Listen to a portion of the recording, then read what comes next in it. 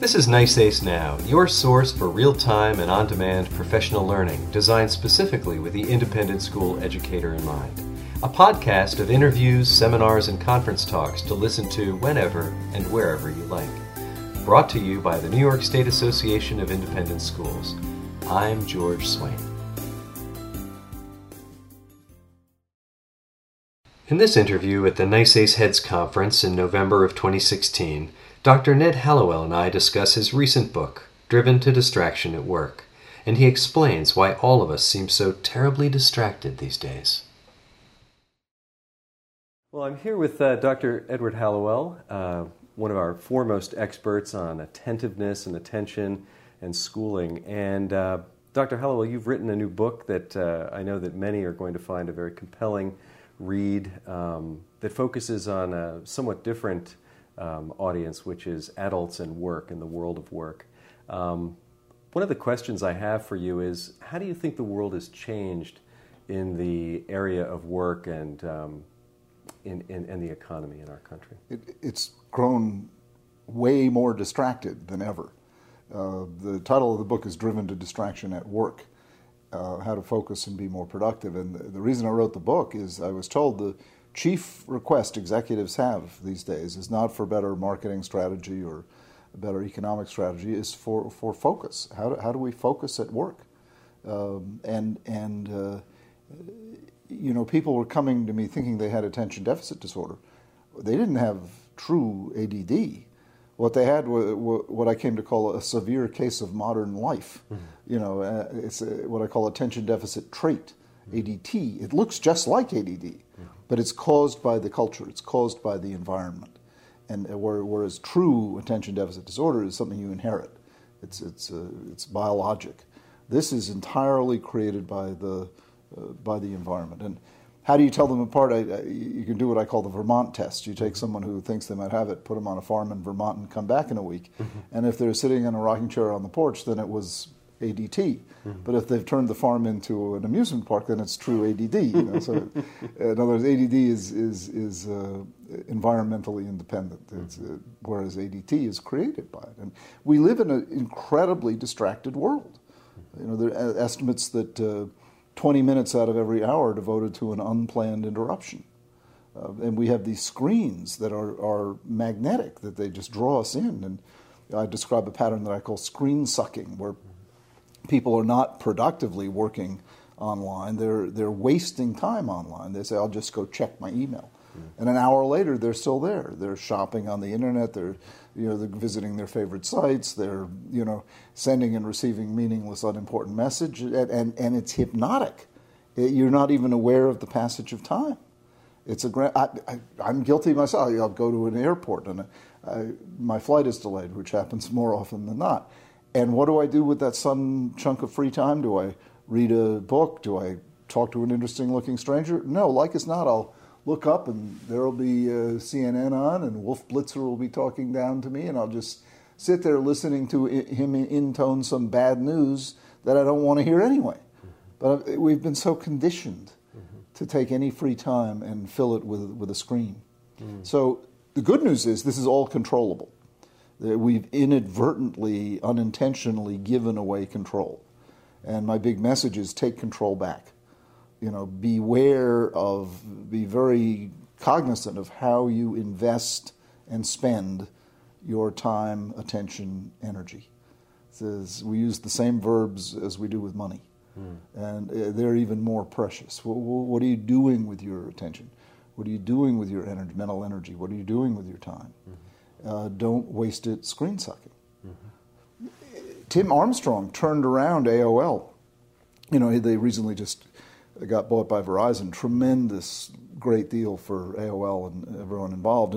And Tim told me that the key move he made in revitalizing the company was mandating what he called 10% think time. Mm-hmm.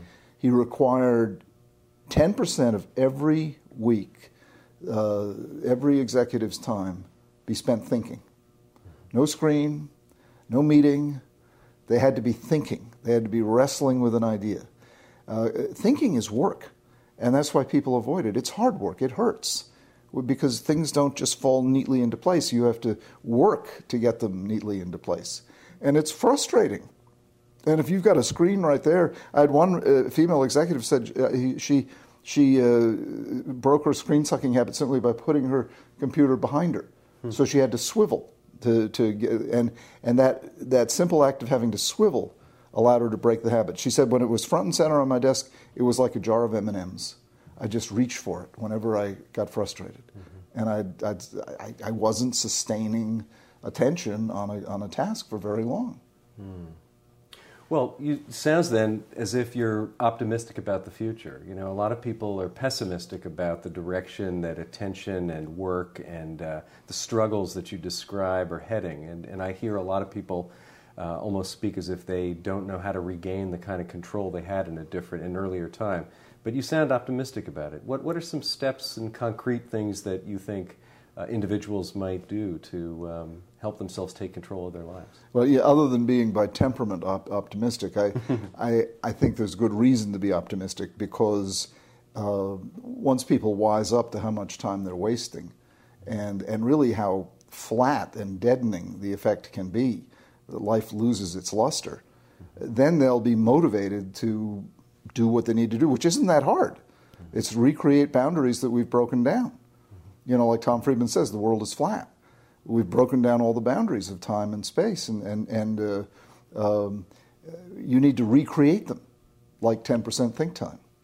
You know, like a rule at dinner: we don't do email during dinner, or a corporate policy of set the bar high before you send an email, or don't work out emotional issues via email. Terrible thing to do. I mean, there are some basic strategies that can protect you and protect your attention long enough that you can get serious work done. It's not that complicated, but it can be very difficult because it's like breaking a bad habit. It's like quitting smoking. It can be extremely difficult. But people are willing to do it. You take a weekend and have no electronics. At first, you're reaching for it all the time, like a package of cigarettes. But by the time the weekend is over, you're feeling rejuvenated. Wow, I didn't know. It's like ambient noise getting turned off. You know, suddenly you're not spending all that time with a screen. Like the panic that ensues when the internet goes down in your house, and then all of a sudden people realize, oh, there are other things I like to do in the house. Other things we could talk to each other. Yeah, exactly. Play cards or something. You know, another area that you've had great experience with in your career are schools. And I'm wondering, you talk about the corporate world quite a bit in this new book, and also wondering what the message is for school leaders and whether you think that schools are places where these issues of distractibility at work are heightened. Do you think that people are having an easier time dealing with some of this? Schools are busy places. Are people used to dealing with kind of this kind of distraction in schools, or what do you think the message is for school leaders? Schools really should be laboratories of focus. They should really be places where kids learn how to focus. And most schools that I know of have policies when it comes to screens. You know, when you can have an iPhone, if you can have an iPhone, when you can go online. You know, very explicit policies regarding the use of electronics, so that you're in charge of the electronics instead of the other way around. And kids ought to use school as a place to learn how to use electronics wisely. I mean, it's foolish to have a no electronics policy, because that's not the world. But you want to have a policy where kids can learn how to put themselves in charge, learn how to use moderation. You know, it's the abstinence model of treating addiction won't work with electronics, because you've got to be able to use them. It's more the food model, moderation. Just as you learn to eat with moderation, you learn to use electronics with moderation, putting yourself in charge of them. And I think schools are the perfect place to learn. Parents have to help out, though, by also reinforcing the message at home. You can't spend 6 hours in front of a screen. It's not good for you. You know. That's right.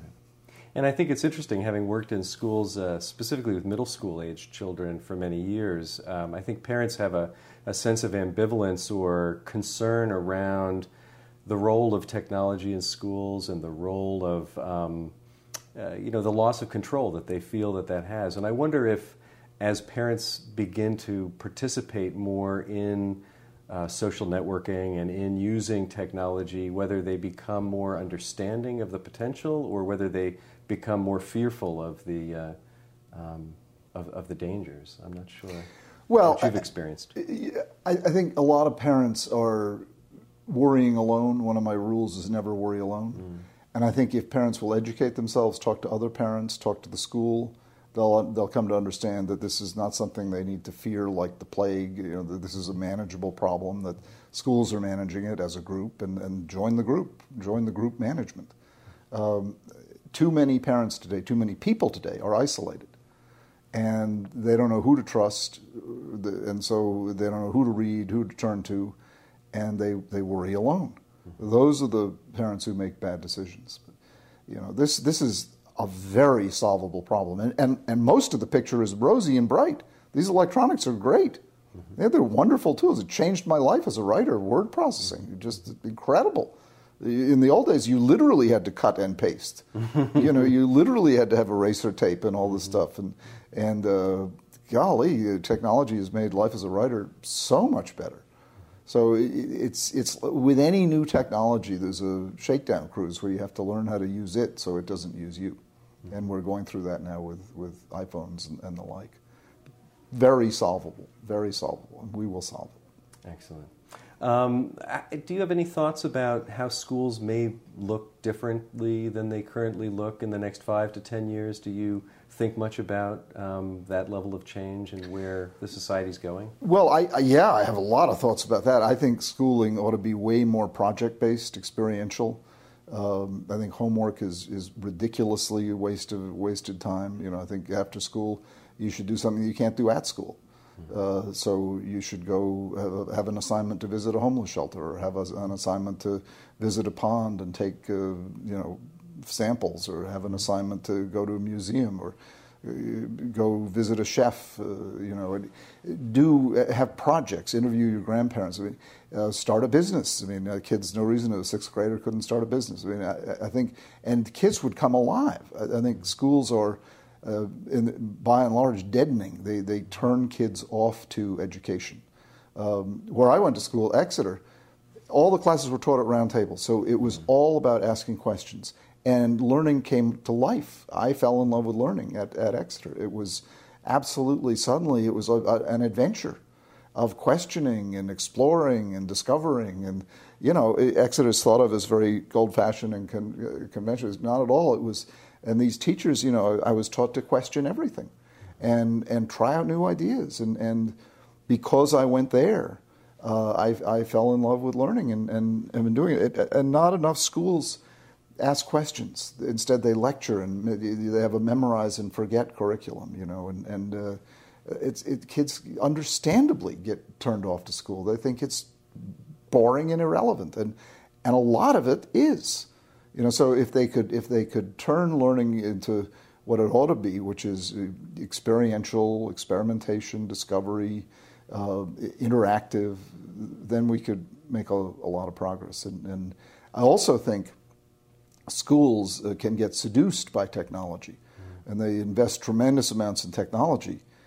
Where they ought to invest tremendous amounts is getting good teachers. The best educational tool going is a really good teacher, an inspiring teacher. That is by far the best educational tool going.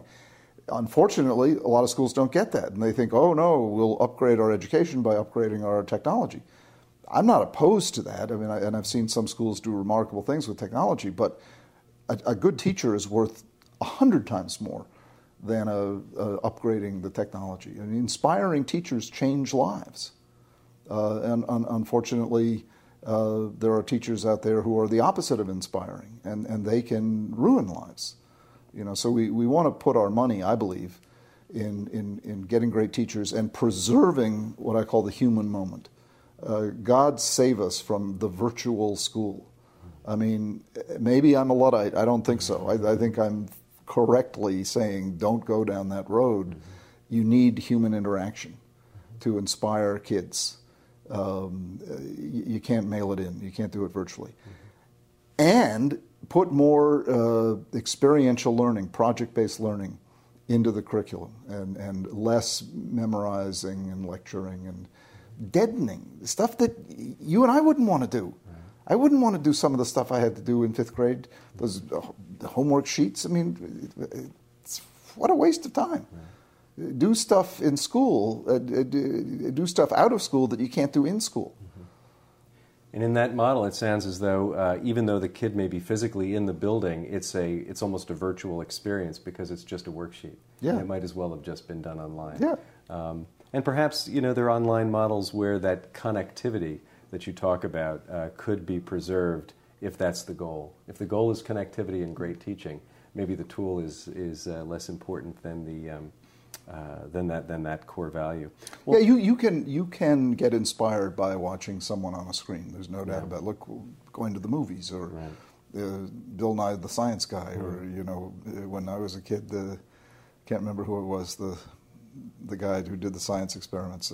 I found that absolutely captivating. So yes, done right, it can be captivating. But I think it's a mistake to put such faith in technology that we lose that we lose faith in the power of great teaching. To me, that is the most important element in education. Sounds great. Well, that is an optimistic message, and thank you very much for your time. My pleasure. Thank you for listening to this NICEACE Now podcast. Production support comes from Andrew Cook. Interview and conference support by Judith Sheridan and Barbara Swanson. Our theme music was composed by Scott Holmes. For additional podcasts as well as information about our conferences and other programming, please visit our website, nysais.org.